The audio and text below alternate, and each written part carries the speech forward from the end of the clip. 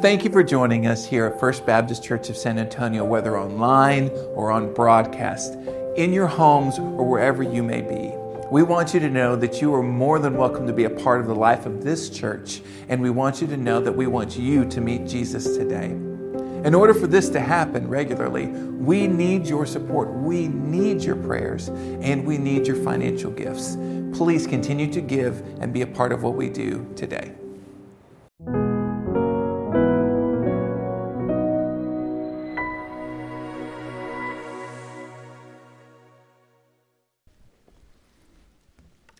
This week we have been reading together out of Joshua 7, and we're going to read two sections of that together now. Joshua 7 verse 10, then down in Joshua 7 verse 20. So if you'd find that on your listening sheet, we're going to read this aloud together. This then is the text for today. So the Lord said to Joshua, "Rise up.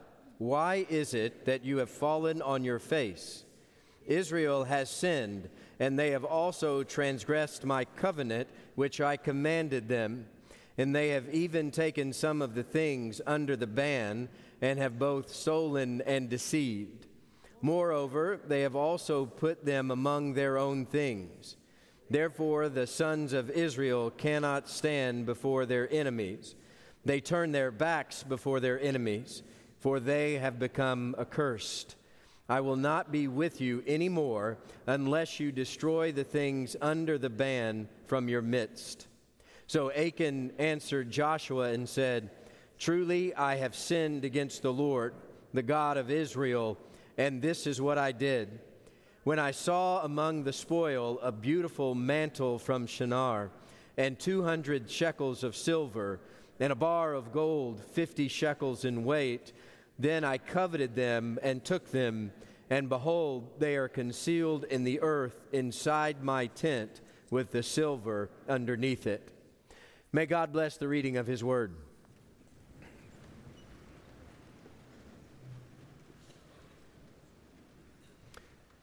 How does God lose? That was the question that was before them that day, because it sure looks like in this chapter that God loses. Or at the very least, the army of God loses. And to that point, Joshua, who has been their leader, is dumbfounded by what has happened. How can God lose? How can the armies of God be defeated? And so Joshua falls down on his face, begging God for an answer. How can this be so? How could the creator of the universe lose to a Canaanite city across the Jordan River? If that is so, if God might lose to any town along the way, then this is all for nothing. Then none of it matters. If God can lose, then we're at a loss. So much so that Joshua breaks down and begins to rip his own clothes off of his body. He falls to the ground in a lament and covers his head in dust, because Joshua has put everything into following God. His life and his existence, his leadership has been of the command of God, following the word of God as best he knew how to do so. Joshua has followed God to the letter, and now God gives him into the hands of the Canaanites. This God who had before them had conquered the Egyptians, God who before them had shown his might over the physical world. He showed his conquering nature over the sea. The Red Sea had split. He showed his conquering nature over the Jordan River as they walk through on dry land. God showed them last week in our text. Jericho fell by the hand of God. It was nothing of the Israelite army. The hand of God crushed the walls of Jericho so that they fell flat. But now, the 12,000 people of Ai are too much for him. How could a small Canaanite town be too much for God? The crucifixion is a similar kind of scene. How might it be that a few Roman guards could constrain the Christ, the Son of the living God? In the same way, how could a few nails be too much for him? There are times we can sound like the soldiers. If you are the Messiah, why does this look like a loss? Why are we having to confront death? In our text for this week, in Joshua chapter 7, there's an intimate moment between God and Joshua. Joshua is lamenting, wallowing in this pain before God.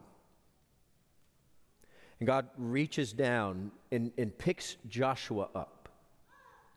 Now, this is a way of God to reach down to this earth and pick those up who are in lament, who know the pain of sin.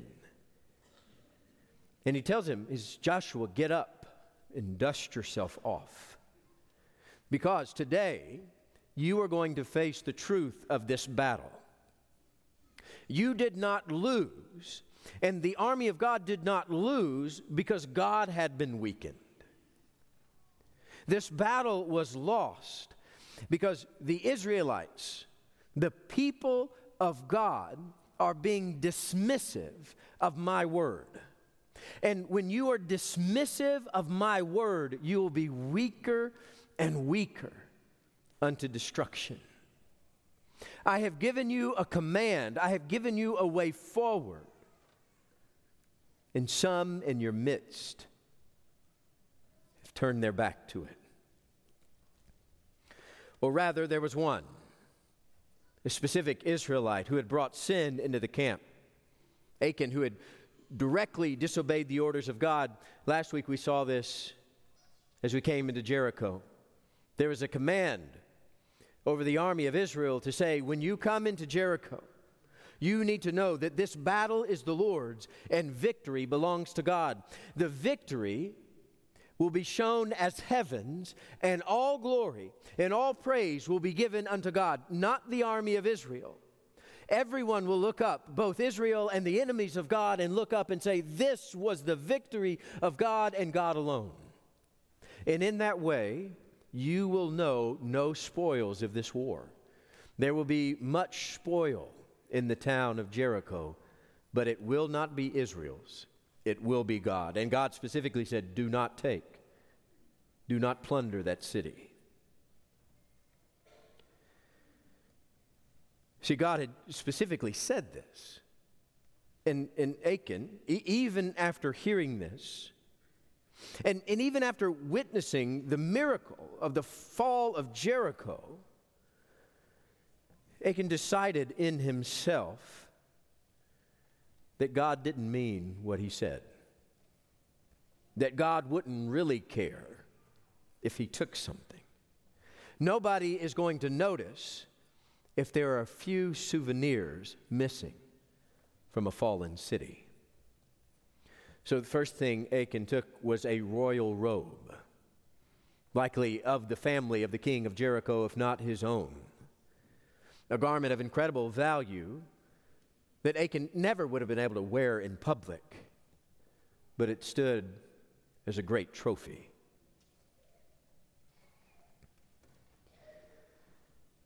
And when it came to that, that was difficult enough. But as he sinned and as he took, it was easier to take the next thing and the next. So Achan stole some silver and some gold. Now, we know together it's hard to estimate value through the millennia of what something was worth then as it is today, but maybe we could guess something like $50,000. And so Achan imagined that no one would care if he really took these things. It didn't really matter what they were worth. They were of the enemies of God. Then what harm could come if no one knew that he took these things? And so he snuck it all out, and he dug a hole in his family's tent, and he hid it there. You see, in his mind, it's no big deal.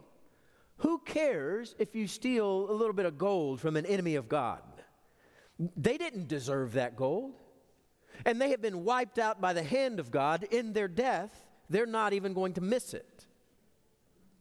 Why would it matter? Why does it matter if I take a pocket full of gold or a handful of silver?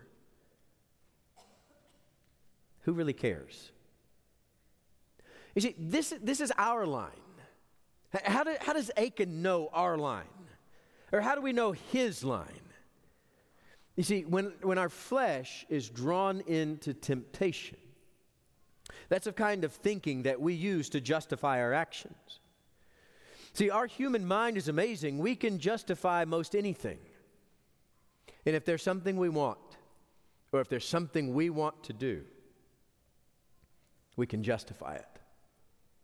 And justify it in our own minds. Now, it really doesn't matter what it is. We tell ourselves that this won't really matter. That in the grand scheme of things, this misstep will be so small, nobody will even notice. And so we justify our sinful actions based on this perceived impact that we minimize into nothing. It can't be that bad if I do what I want to do. Take a little gold. Small enough to be kept in his pocket. No one's ever going to know. You see, when we search through the Scriptures, there are all kinds of places that help us define and describe what sin looks like. To help us see the holiness of God in contrast to the impurity of man. How our actions are in opposition to the ways of God. One of the places that we see that, and one of the most complete places we see that, is Exodus 20 in the Ten Commandments, where God lays out how we are to live together, what community looks like on this earth. Exodus 20 begins to shape God's holiness and our way forward. You hear it, you know it. You shall have no other gods before me. You shall not make for yourself an idol. You shall not take the name of the Lord God in vain. Remember the Sabbath day and keep it holy. There is this sense in the first part that we are to love our God with everything that we are. Our heart, our mind, our soul, and our strength. That there is this affection between us and heaven. And then the Ten Commandments, they continue on in our relationship with one another and how we love one another. Honor your father and mother. You shall not murder. You shall not commit adultery. You shall not steal. You shall not bear false witness against your neighbor. You shall not covet. And it expands on those things. God helps us see in His holiness what sin looks like. As He describes who we are to be, we see who we aren't. Similarly, in the New Testament, we hear of Jesus talking about the first and greatest commandment, the second is like it. But you also see, in particular in Paul's letters, there are a number of vice lists where he begins to list sins upon sins. Sins he's seeing in the church. Sins we see in community. And these aren't meant to be exhaustive, but they help us to see what sin looks like in our midst. Something like Galatians 5. You read the list as it unfolds: immorality, impurity, sensuality, idolatry, sorcery, enmity, strife, jealousy, outbursts of anger, disputes, dissensions, factions, envy, drunkenness, carousing, and then he ends it, things like this. You see, there are these examples of where sinfulness reveals itself into our lives, or what it looks like when we fall into temptation. There's another, too, in church history. There was a time when monks attempted to categorize all the sins in the Bible. And they would use the 7 deadly sins as a categorization of that way. Acedia, which is the sloth. It means not caring enough to do what you're supposed to do. You know you're supposed to do it, but your heart doesn't care enough to actually do it. Acedia, envy, anger, greed, gluttony, lust, and pride. Some in the historic church said you can categorize all sin in these ways. There's some truth to that, maybe not entirely. But the heart of the matter is this: sin infiltrates our hearts and our lives. In all these different variations and evidences of sin that we find in the Scripture, they're a warning that sin is killing us like a malignant tumor from the inside out. And every one of us have behaved as Achan behaved. We condemn him as he's condemned in Joshua 7. But we ourselves are not above that same kind of sin. You see, and every one of us justify it just like he did. But the Word of God remains the same. That when we fall into these traps, we know destruction. And those around us know destruction. And sin causes our lives to decay at an alarming rate. That without God, this is what our lives are. This is what life becomes. Life just devolves into a web of sinfulness, and people trying to justify that very same sinfulness. That sin just starts to strangle us, and it takes the life out of us. See, most of the time, not all of the time, but most of the time, the terrors of our life and the weakness of our spirituality are traced back to our own sinfulness and the sinfulness of those around us. You know, even in the church, when it looks as though God is losing ground, or when it seems like God has lost his touch, this is not of God. God doesn't give up ground. God doesn't miss the mark. When the people of God are lacking, it's because of sin that has infiltrated the body. The grace of God, though, in the story of the New Testament, is that there is a hope. You see, by the grace of God, God provides an answer to Joshua. Joshua is in a prayer of lament on the ground, and God picks him up, and God says, I have an answer for you, Joshua. There is a way forward by the grace of God out of this mess. There is a way forward through the sinfulness that is in the camp. So God lays this out before Joshua. They cast lots as if there is this spotlight. And God shines a spotlight down on Israel, and it gets narrower. It's on Israel, and then it goes down to tribe. Then it goes down to family. Then it goes down to an individual. And God said, the sin is here. And in God's grace, and this is one of the works of the Spirit in our lives, is that sin is revealed. And the malignant tumor is brought to the forefront, and God says, this is the problem. This is why you are weak. This is what has brought death into your community.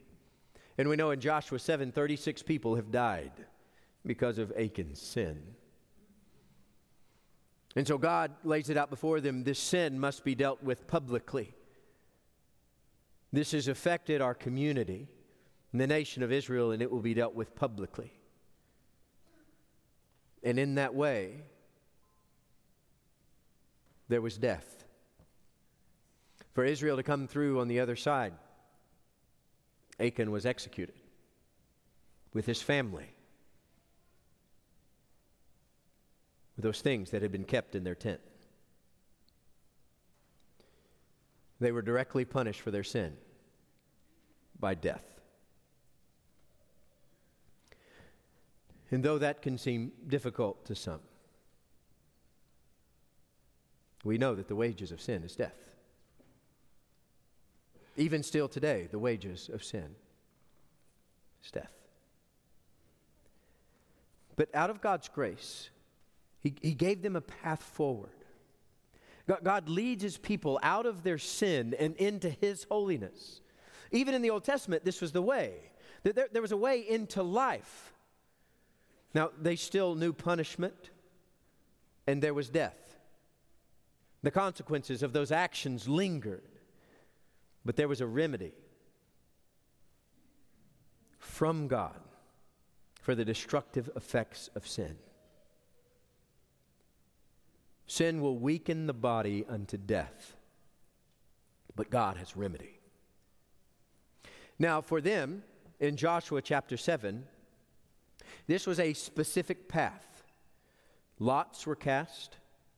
The sin was confronted. There was recompense. And then the death of those that brought sin into the camp. Then when we move forward out of the Old into the New Testament, God has established a new covenant in Jesus Christ. A way forward for the people of God by the body and blood of Jesus Christ. See, Jesus became the remedy that Achan needed. Jesus would die the death that Achan died. You see, by the grace of God, He sent His Son to that death for us this very morning.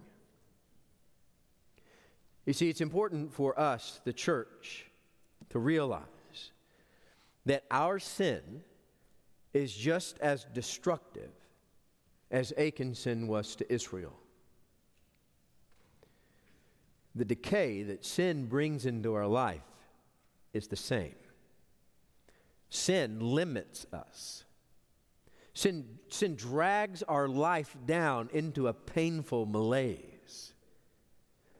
When we ask ourselves why life isn't working, most of the time, it's unconfessed sin. Rarely we'll find a Job kind of incident where it genuinely isn't your own sin. But most of the time, we live with the consequences of unconfessed sin in a heart of secrecy. And it is our destruction. God, though, in His grace, provides us a way forward. That by His grace, you may be forgiven. By His grace, you may know healing. By His grace, you can be saved. Our God provides a remedy for the pain and destruction of sin. See, one of the ways that we talk about that in the church is the Roman road. And I want you to think through that Roman road with me. These are a series of texts in Romans that helps us understand what God has done for us. It begins in Romans 3:23, and there, which was read earlier, that all of us have sinned. And this is what God does. By the Spirit, God begins to shine that light into our heart, into the darkest recesses of our minds, to expose sin. And this is painful for us, but for healing to happen, the sin must be removed. The tumor has to be taken out of the life so that it can be lived to its fullest. And so we admit and we confess, we acknowledge that sin that is rooted into our hearts. And what Romans 5:8 tells us is that while we were still sinners, meaning when we were an enemy of God, and while we were fighting on the other side, while we were fighting back against God, when we were running away from Him and chasing after sin, while all of that was happening, God had compassion on us and sent His Son to die this death for us, so that we could know salvation. Even while we were enemies of God, God made a remedy so that we didn't have to remain in a destructive way, but we could know the way of Jesus Christ. Romans 10:9 and 10 says, if you will confess with your mouth that Jesus is Lord and believe in your heart that God raised him from the dead, you will be saved. What this is a recognition. What happens to us in the church is God begins to open our eyes to the painful reality of sin. And as he opens our eyes to that, we begin to recognize the grace of God flooding from heaven. And it's a recognition of what God has done, the reality that God has revealed in this earth. The new covenant in Jesus Christ is here, and it is for you. Receive and recognize that which God has done. And Romans 8:1 tells us, therefore, because of what Christ did on the cross, there is therefore now no condemnation for those that are in Christ Jesus. The children of God are free. You're free from sin. You're free from temptation. It is over. And it was done at the cross.